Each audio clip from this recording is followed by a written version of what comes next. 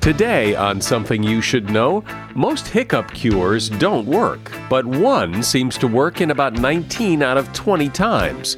Then, the internet is an actual place. All those networks have to connect somewhere. And what's surprising is that the vast majority of those networks connect to each other in a relatively short list of buildings. I found that the internet has a smell. There's a very distinctive smell to these internet buildings, somewhere kind of a cross between a burnt toast and a kind of new car smell. Then, much of what you know about lightning probably isn't true. I'll tell you what you really need to know to stay safe. And understanding self-discipline and how it leads to success. Self-discipline is just one of the most guaranteed paths to success, and it's not about making life as hard as possible. It's more about doing the hardest parts of things as soon as possible. All this today on Something You Should Know. Support for this podcast comes from Pluto TV. Need an escape? Drop into Pluto TV for a world of free TV. Stream hundreds of channels and thousands of movies and shows all for free. Yeah, free. No subscriptions, no fees. Binge on 24/7 channels of Narcos, CSI, Star Trek, and everything from hit movies to the latest news, comedy, live sports, and more. Download the free Pluto TV app for Android, iPhone, Roku, or Fire TV and start watching now. Pluto TV. Drop in. Watch free. Something you should know. Fascinating intel, the world's top experts, and practical advice you can use in your life. Today, Something You Should Know with Mike Carruthers. Hi, welcome to Something You Should Know, our SYSK Choice Weekend Edition on tap for you today. And we begin this episode with some medical facts and medical myths. Have you ever heard that if you swallow chewing gum, it stays in your stomach for 7 years? Well, no, it doesn't. As with most non-food objects, fluids carry gum through the intestinal tract and it passes out. According to David Pollack, a senior physician in the Children's Hospital of Philadelphia Care Network. And even though gum isn't easily broken down in the digestive system, it probably won't cause a stomach ache either, which my mother used to tell me. I bet you've heard that to get rid of hiccups, it's good to have somebody startle you, scare you. Well, none of the common home remedies like holding your breath or being scared have ever been proven to work to cure hiccups. However, in 1971, a study was published in the New England Journal of Medicine that showed that swallowing a teaspoon of granulated sugar stopped hiccups in 19 out of 20 people. You've probably heard that you lose 75% of your body heat through your head. Well, maybe if you're an infant, but for most adults, it's more like 10%. So putting on a hat is no more important than putting on gloves or socks. And that is something you should know. Of course, you know what the internet is. But what if somebody asked you to explain it? Say I came from a land or a planet or a galaxy far, far away, and I knew nothing of the internet and asked you to explain it to me. What would you say? What is the internet? And when you think of it that way, it's hard to explain. But you're about to find out what the internet is in a physical way. Journalist Andrew Blum is author of a book called Tubes, in which he explores the physical internet, what it is, where it is, and how it all works together. Welcome, Andrew. And so why did you decide to tackle this? I would have thought that there really wasn't much to tackle, that the internet is just a bunch of interconnected servers and a lot of wires, and it's all rather dull. So where did this idea come from? I was writing mostly about architecture, about buildings. And was increasingly surprised by the idea that while I was supposedly out in the world looking at buildings, I was actually sitting in front of my computer screen all day. And yet, behind that screen, there seemed to be no physical reality of its own. I was interested in the material world, and yet this place where I spent all my time had no materiality. There appeared to be nothing there. It was just this amorphous blob. And that became even more striking on the day that my internet broke and the cable guy came to fix it, and follow the wires from behind my couch out behind my building, and then saw a squirrel running along the wire and said, I think that's your problem. I think a squirrel is chewing on your internet. And I figured if a squirrel could chew on the piece of the internet in the backyard, there must be other pieces of the internet that squirrels could chew on. And it kind of came together at that moment. I got this image in my head of yanking the cable from the wall and following it and seeing where it would go. And I figured there must be buildings out there. The internet must have these places, these monuments. And indeed, that's what I found. Well, it is fascinating, and it's an interesting twist that your mind kind of works that way, because I think what you were thinking in the beginning of people kind of, well, we call it a virtual world. It's not real. There's nothing there, but there must be something there. Yeah, there is this kind of, collective denial that there's just nothing out there. It's all the cloud, it doesn't exist. And we have this idea, if you do know a little bit about the internet, then you know that it's packet switched, that information is broken down into smaller chunks and transmitted along many different paths. But somehow saying it's transmitted along many different paths then became this idea that it doesn't follow any paths at all. When in fact, of course it has to go someplace. There has to be a continuous physical path between me and you right now. But we forgot that. We sort of allowed ourselves to fall under this sway of this magical vision of technology. Well, also maybe that the path that it takes, that you and I are connected now, or that my email came in on, may not be all that interesting a path. I think a lot of people just think it's a bunch of wires, and who cares? Yeah, of course, it is always just a bunch of wires, but I like to apply the kind of Gettysburg principle to it. Gettysburg is just a bunch of fields.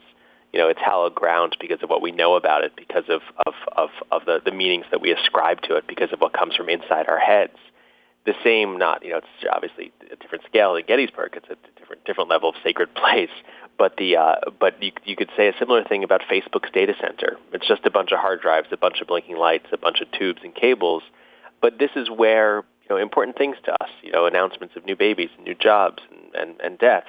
This is where those things are stored. This is where they come from. And for me, it was all about trying to sort of connect that physical and those physical and virtual worlds, trying to find some materiality and some meaning in this environment that I was spending all my time, and through which I was getting all my information, both sort of personal and professional. And so, what did you find? Well, I found a lot of interesting people. One of the things that was most striking was how few people actually manage the internet, how few people run the networks of the internet and the connections between those networks. That was quite striking. I found that the internet has a smell. There's a very distinctive smell to these internet buildings, somewhere kind of a cross between a burnt toast and a kind of used car, a new car smell, kind of plastic off-gassing. So every time you walk into one of these buildings of the internet, you're greeted by this same very familiar smell. And I found a geography that is very much etched upon the ancient geography, whether of railroads or shipping paths, or sort of just the centuries of commerce, which is the opposite of what we think of as the internet being something brand new. In fact, it's entirely connected to the world as we know it, the physical world. So wait, you mentioned these internet buildings. What do you mean by an internet building? Well, the internet is a network of networks, and those networks have to physically connect to each other somewhere. And what's surprising is that the vast majority of those networks connect to each other in a relatively short list of buildings. There are about a dozen buildings around the world that are the most important meeting places of networks. There are about an order of magnitude more networks meeting in those buildings than in the kind of the sort of next tier. Those are buildings like a campus called Equinix in Ashburn, Virginia, near Dulles Airport. Like 60 Hudson Street in Lower Manhattan, like Telehouse in the Docklands in London. It just had its kind of moment in the sun because this was the complex of buildings through which so much of the information and the streaming video and things like that about the Olympics passed through. And they have to. It points again and again to the idea that you need to connect networks by the easiest way possible. Facebook to a Google, a Cablevision to a Time Warner, a Comcast to a Citibank, whatever it is. And the easiest way to do it is to physically connect my router to your router, a big refrigerator-sized machine with blinking lights and yellow cables coming out of it, stringing one of those cables, up into racks in the ceiling, then down to the router stored in another sort of hotel room-sized cage of the other network, and plug it in. And that is the moment of transition. That's when information is traveling from off of Cablevision, my cable provider, say, to Google's network or to Facebook's network. You said that amazingly very few people are involved in managing the internet, but didn't all those wires have to get connected by a guy? They did. But it turns out, this is all those wires have accreted over really about 10 years or so in these particular buildings. And as an example, I was at Microsoft recently, and Microsoft has 90,000 employees globally. And I asked somebody there, I said, how many of those people are involved with Microsoft's inner network, with running their own network? And the answer was about 200. And then I asked how many of those 200 people are involved with the connections between Microsoft's network and other networks. And the answer was 5. So if you think everyone at Microsoft knows how the internet works, yes, of course, if you do, but it's really just 5 of them who are fully engaged with this process of connecting one internet network to another internet network. All these wires that are connecting everybody, how is it that they're all compatible? I mean, I have things that aren't compatible with my, my telephone. I mean, compatibility, I'm amazed how compatible everything seems to be. I mean, that is the guiding philosophical idea of the internet. The internet is about providing a common language for networks to talk to each other, and that common language is TCP/IP, the letters you might see flash on your screen when something goes wrong, and that's really what made it. And in a very distinct moment, a distinct historical moment, New Year's Eve 1984 was the moment when TCP/IP became the sort of established and dominant lingua franca for the networks, this disparate group of computer networks to be able to inter-network. And that's really what compatibility is the name of the game. I mean, I think, we think about, does USB cable have the right little thing on the end? But it's more about what protocols are traveling between these routers. What is in what way is the information encoded, and how does it know where to go? And that is the defining philosophical idea of the internet. Andrew Blum is my guest. He is a journalist and author of the book Tubes. Distracted driving is a serious problem on our roadways, leading to the deaths of thousands of people and injuries in the hundreds of thousands each year. When you take your eyes and your focus off the road, even for a second, it can be deadly. Not just for you, but for other drivers, as well as pedestrians and bicyclists. Sadly, many Americans use their cell phones while driving, whether it's texting, checking emails, scrolling media feeds, or any other form of distraction. Drivers are putting themselves and others around them at great risk. It's important to know that 48 states ban texting and driving. Also, 21 states prohibit all drivers from using cell phones while driving. Distracted drivers are not only putting people at risk, they're also breaking the law. Look, it's dangerous to use your cell phone behind the wheel. That's why law enforcement officers write tickets and enforce hands-free and anti-texting and driving laws. When you're driving, put down your phone, keep your hands on the wheel, your eyes on the road, and your mind on the task of driving. Remember, you drive, you text, you pay. Brought to you by NHTSA. Support for this podcast comes from Wild Turkey Kentucky Straight Bourbon Whiskey. Let's tune in to their one-on-one with Jamal, a real bartender from Old Fourth Ward in Atlanta. I'm making you an old-fashioned today with Wild Turkey Bourbon 101. It just really stands up very well in a classic cocktail like the old-fashioned. It has that perfect boldness. Wild Turkey. Wild Turkey Distilling Company, Lawrenceburg, Kentucky. Copyright 2020, Campari America, New York, New York. Never compromise, drink responsibly. So, Andrew, how manageable is the internet? I mean, can you direct the traffic, or is it just a bunch of connections and anybody can go wherever they want at any time and go anywhere? Well, it's somewhere in between. When we load a web page on our screen, there might be 1,000 different processes going on behind the scenes. It might come from many different places. There might be an ad from one server, and maybe a login, like a Facebook login from somewhere else. But that only happens because of those individual connections that have been made by network engineers with a fair amount of forethought.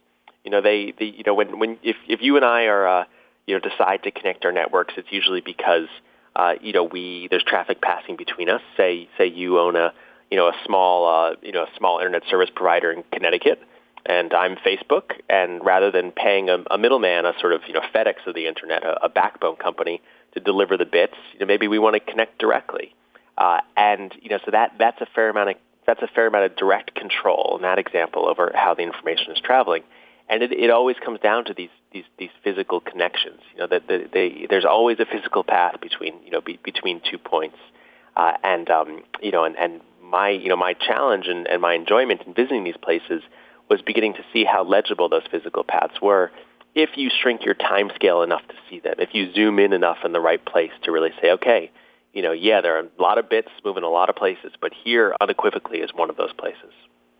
Well, I've heard that, there are servers for websites that are in these buildings.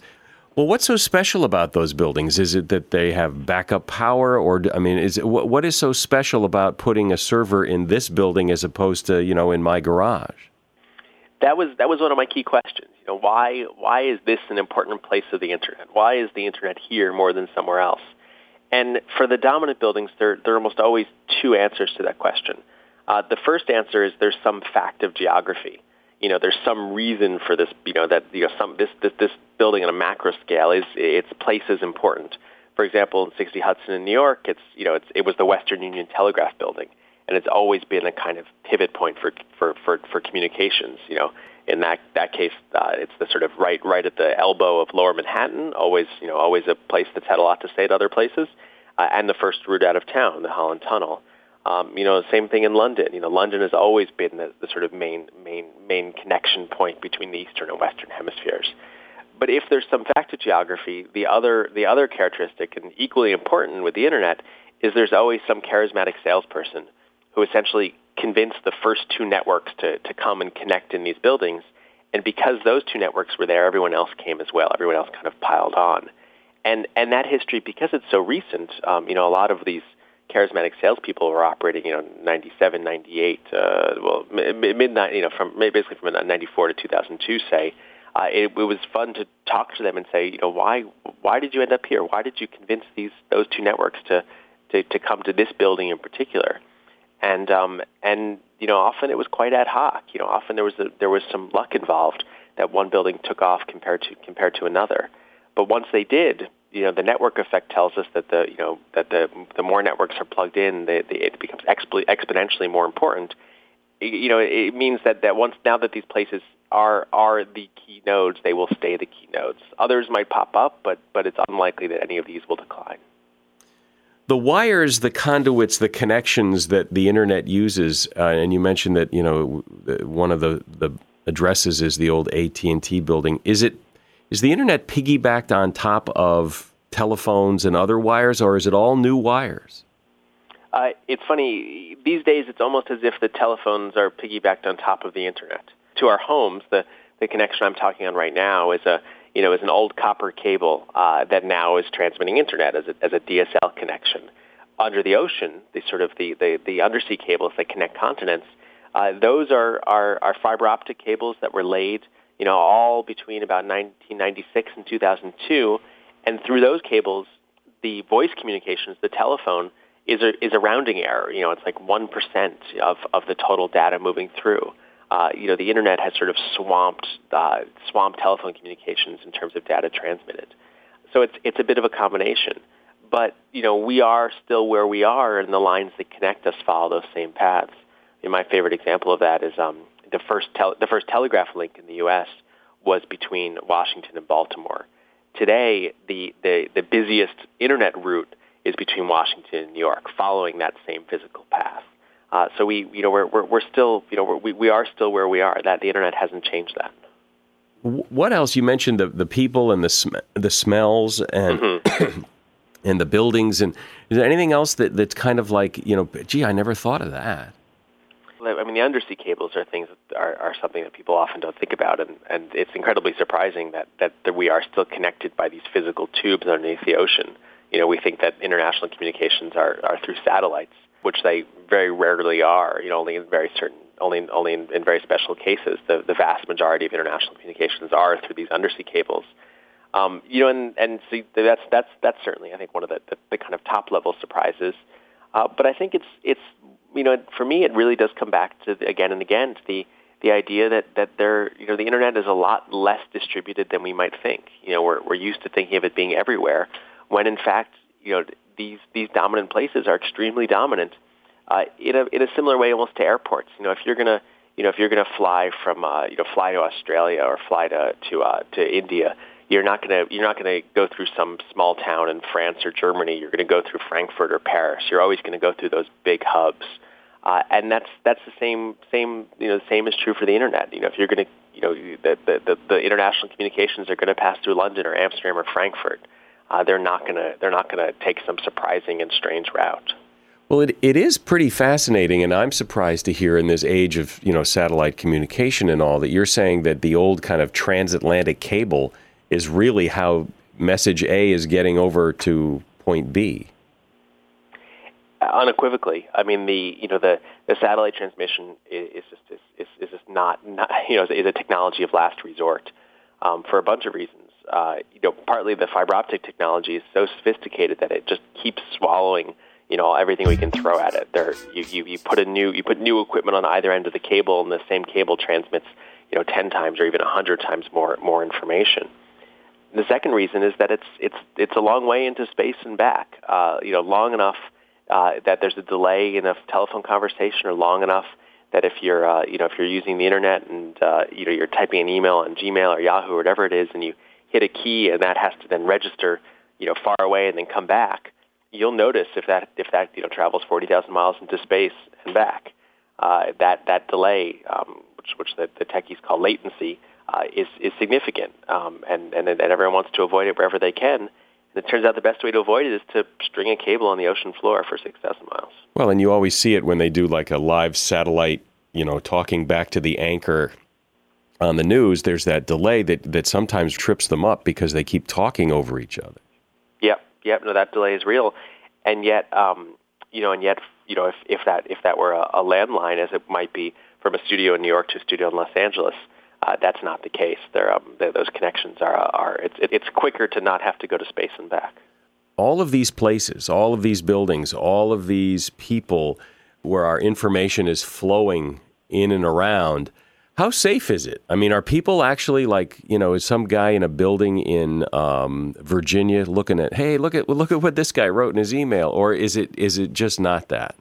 Whenever you give something to the cloud, whenever you do something on the cloud, whenever you write an email using Gmail or AOL or whatever it is, I mean, you're trusting that those companies are respecting your privacy, and there are plenty of examples of that trust being violated. The internet hubs themselves, at least the places where networks connect, they're more the distribution depots. The information is moving fast in enormous quantities. It's harder to imagine somebody sitting there tapping in and saying, "Oh, look at that email going by." It's like looking at a molecule of water in a river. The scale is different. But when it stops, when it's stored someplace, when you store information with somebody else, you give up some responsibility for it and you trust them a lot. And for me, if I'm going to do that, and this is the way I look at the world, I wanted to know where that was. I wanted to know who was responsible for it. I wanted to know why it was where it was. And it really was, that's why I wanted to go visit the internet, to see where my things are. And if somebody tells you, "Oh, I can't tell you that, it's everywhere," that's not really a good answer, and that's not really a truthful answer. Just because it's more than one place doesn't mean it's not anywhere at all. And that's really what I set out to visit in the tale I tried to tell. Well, that's really interesting. And now I have a much better sense of what the internet actually is in a physical way, not just a virtual way. So thank you. Andrew Blum has been my guest. He is a journalist and author of the book Tubes, A Journey to the Center of the Internet. There's a link to his book on Amazon in the show notes for this episode of the podcast, which, as always, you can find at our website, somethingyoushouldknow.net. Do you own or rent your home? Sure you do. And I bet it can be hard work. You know what's easy? Bundling policies with Geico. Geico makes it easy to bundle your homeowner's or renter's insurance along with your auto policy. It's a good thing, too, because you already have so much to do around your home. Go to geico.com to get a quote and see how much you could save. It's Geico Easy. Visit geico.com today. That's geico.com.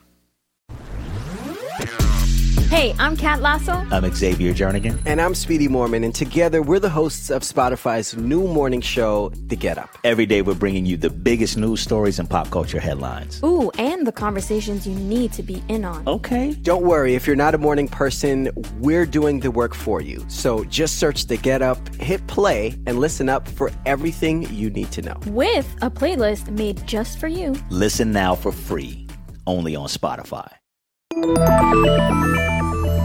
You have no doubt been told by your parents or a boss or a teacher that true success comes from hard work and self-discipline.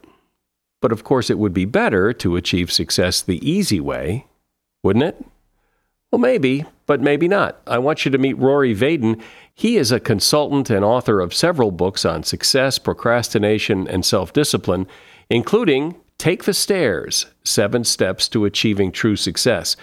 Welcome, Rory. So is self-discipline the only way, really, to be successful? Oh, absolutely not. No, self-discipline is just one of the most guaranteed paths to success, and it's not about making life as hard as possible. It's more about doing the hardest parts of things as soon as possible. And, yet we live in this escalator world where we constantly search for the shortcut, and we're looking for conveniences, not realizing that problems that are procrastinated on are only amplified. And what we learned through, studying these incredibly disciplined people is that self-discipline isn't as hard as you think when you think about it the right way. And so what's the right way to think about it? Well, the Take the Stairs methodology is about 7 core, insights that these ultra performers, as our publisher called them, think differently. For example, one of them is called the paradox principle of sacrifice, and that basically says that easy short-term choices lead to difficult long-term consequences. Meanwhile, difficult short-term choices lead to easy long-term consequences. And so most of us opt for what feels good in the here and now, whether it's the food that we eat, buying things that we can't really afford, maybe saying things that just come off the top of our head in an emotional situation, any sort of sexual temptation.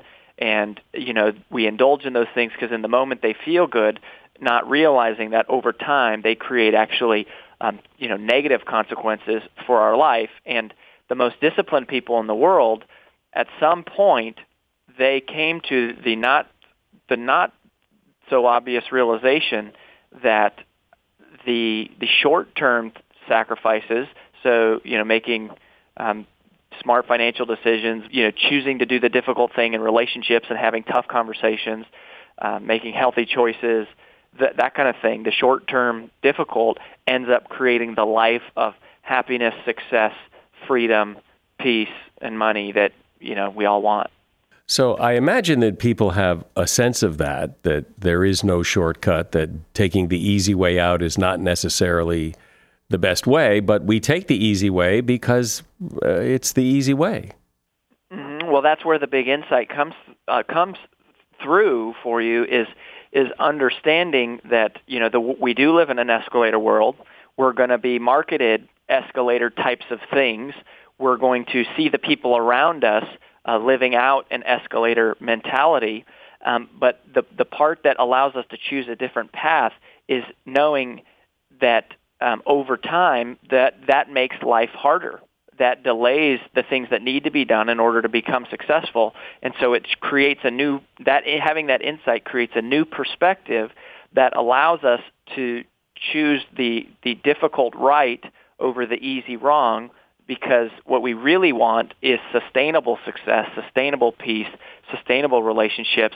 And so understanding that dynamic, and that's why we call it the paradox principle of sacrifice. It's this great paradox that what we thought was the easy way, what looked like the easy way, what everybody told us was the easy thing to do, created the more difficult life. And all of the things that we didn't want to do, that looked hard and felt hard and seemed so challenging, that when we get ourselves to do those things, we find out that creates the easier life.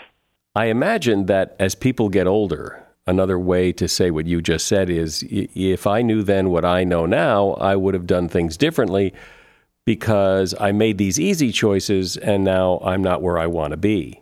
Well, I think age gives us a lot, and one of the big things we realize is that procrastination and indulgence are really nothing more than creditors that charge us interest. And it's the same dynamic as going to the store and buying something on credit. We don't appropriately value the things that we do not directly pay for. So this piece of plastic enables me to have it now, and it's not till much later when the newness of the TV has worn off and I'm looking at the bill and money is tight and I'm seeing how much I am paying in interest that it finally resonates with me then. The total full cost of this was more than just the price tag on the TV, but it was the interest. That same dynamic is in play in every area of our life. With our doctor's been telling us for years that we should get in better shape, and yet we kind of ignore him and say, well, I don't really like that. That doesn't apply to me. I think I'm just fine. And then one day we wake up and we are so far away from the path that we originally set out on, and only then do we realize because we're living in the consequence that we have created for ourselves. And so that's why naturally over time we become more present to the impacts of the interest that procrastination and indulgence charges us. You just described a whole bunch of people, because that's just the way a lot of people live their life. Even though they know what you just said is probably true, they see this easier way and think, well, why do it the hard way when you can do it the easy way? And then they ultimately end up somewhere they didn't think they would be. So if you have to make the hard choices now for an easier life later or a better life later, when do you get to stop doing the hard stuff, and when does it get better? Mm-hmm. Well, and I'll tell you what the truth is, and I just have to warn you that you might not like it at first, but if you hang with me, it'll come around. And the truth is that we never get to stop being disciplined. Now, that doesn't mean that life is going to be one great big giant trip to the gym, or that we're only going to eat foliage for every meal. But the reason that we never get to stop being disciplined is because of something that we at Southwestern call the rent axiom. And the rent axiom says that success is never owned. Success is only rented, and the rent is due every day. Now, success is never owned, it's rented, and the rent is due every day. And I know that sounds like bad news, but the power is that when you embrace that as a truth, then what happens is your perspective shifts and you enter into a resolution or a commitment or a decision, understanding that the change that you are embarking on is not a temporary one, but a permanent one. And so what happens when you have that correct, mentality is your appetites begin to change. And just like your appetite for food can change, so can your appetite for discipline. So, a minute ago, Mike, you mentioned that I described a lot of people. Well, one of the people I described was myself, because 5 years ago, I was about 40 pounds heavier than I am right now. And I remember the day that I said, I'm going to stop eating fast food. And it was incredibly difficult that day. But what happened is it got easier. It's like it's as hard today as it will ever be. And then over time, your body starts to adjust. And so now you could put a Big Mac in front of me, and I really wouldn't be tempted to eat it. And if I did eat it, it would really do some damage to my body because everything has changed. The same is true for working out. When I first started working out and swimming and running, I hated it. And yet what was once a challenge to get my body to do later became the very thing that my body craved. And we see that in every area of life with all these ultra performers, that it's the whole illusion and the seductive myth of the escalator that we can have a 30-day program or a 90-day fix or a magic pill or a secret potion. And so we might be able to convince ourselves to make a sacrifice for a while, but eventually that wears off, and then we gain all the weight back, or we start spending again, or we start making poor choices. So when you come into the resolution, understanding that success is never owned, it's rented, and the rent is due every day, then it positions your mindset correctly to allow for the natural change in your habits and your actions. And one day you have a new set of thinking that you have permanent changes in our actions have to be reinforced by permanent changes in our thinking. And so you have a new set of thinking, which reinforces a new set of habits, a new set of actions, and ultimately a sustainable set of results. And that is the hard truth in all of this. As you described, this instant gratification, credit cards, we want it now, and nobody wants to work for anything. Mm-hmm. They don't. And work ethic is not necessarily the same as discipline. Discipline is not just about hard work or smart work. It's about both. But it's about doing the things that are the hardest, as soon as possible, which thereby minimizes their overall difficulty and gets us to the place we want to go. But you're absolutely right that the whole culture that we live in, it's a pervasive. I mean, just as an informal research project, when you go to the mall or an airport, just stand and watch a set of escalators and stairs and just sit there for a second and watch which one people choose. It's almost a natural programmed response now. So talk about doing the hard things now, because I think people like to think they do the hard things, but maybe they do them later. We'll get to the hard things, but they don't do them right now. But as long as they get to them, that's fine. Yeah, well, there are a couple types of procrastination, and it relates to this discussion because when most of us think about procrastination, we think of classic procrastination, which we define as consciously delaying what we know we should be doing. So I have a stack of bills at home on the kitchen counter. I come home from work. I know I should be paying them, and yet I choose consciously to say, nope, I don't feel like it. I'm gonna do something else. But that is not the most dangerous form of procrastination because we know when we're doing it. There is a new, much more pervasive form of procrastination that we call creative avoidance. And creative avoidance is unconsciously delaying and allowing our attention to shift to less important tasks to where we can get busy just being busy. And one of the key insights that we learned from studying these ultra performers is just understanding that until you accomplish the 2 or 3 most important things on your to-do list for the day, everything else is a distraction.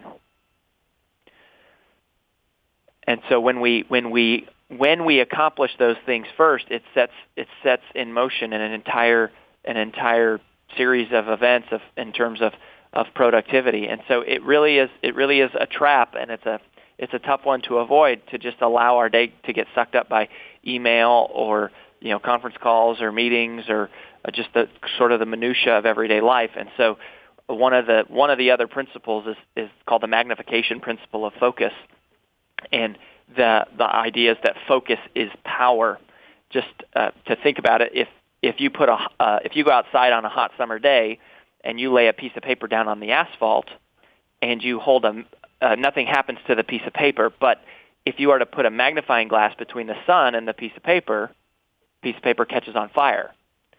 That's because focus is literally power. And so, but yet focus is one of the most scarce resources, I think, that are around today. We are struggling from a lack of focus. There's a million things vying for our attention.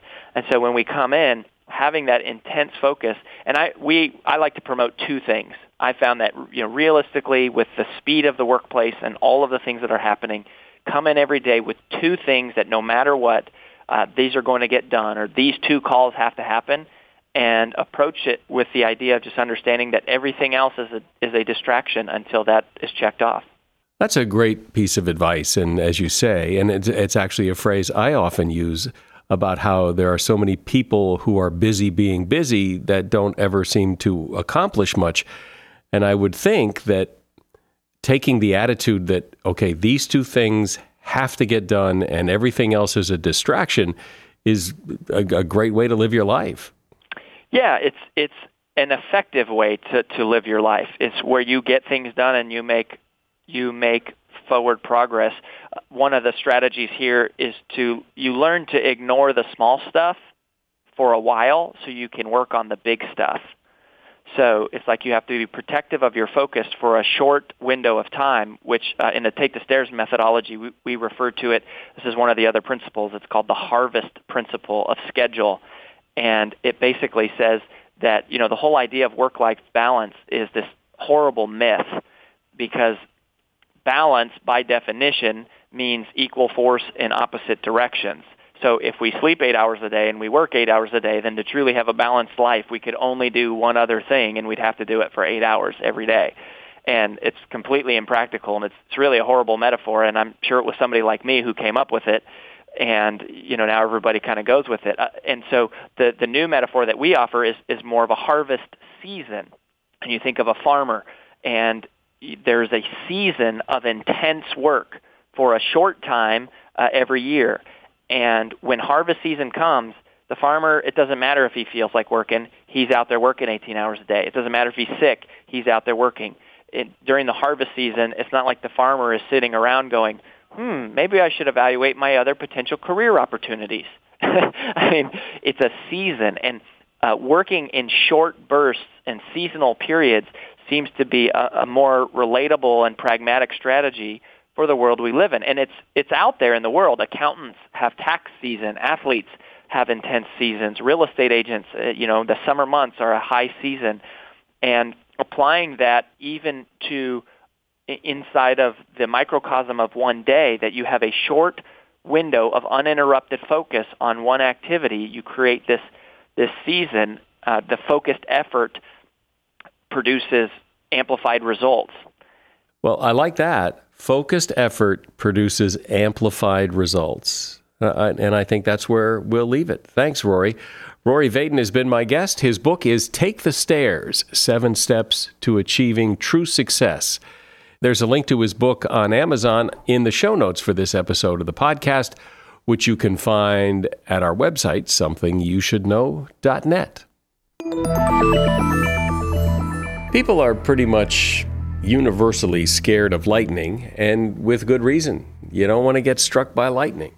But some of the things we believe about lightning aren't really true. For example, we've all heard that lightning rarely strikes twice, but the National Weather Service says lightning can and does strike multiple times in the same place, especially if you're tall and pointy. The Empire State Building is hit nearly 100 times a year by lightning. So are we safe from lightning if we're in a car with rubber tires? Yes, but it's not just because of the rubber tires. It's actually the metal surrounding you that keeps you safer. Just don't lean on the doors or any metal elements if you're caught in a storm on the road. If you're in a convertible or on a motorcycle or a bike, those rubber tires will not help you one bit. And if you're caught in an open field during a lightning storm, do not lie flat on the ground, as some misguided people suggest. This actually increases your chance of injury from deadly ground current from nearby strikes. And that is something you should know.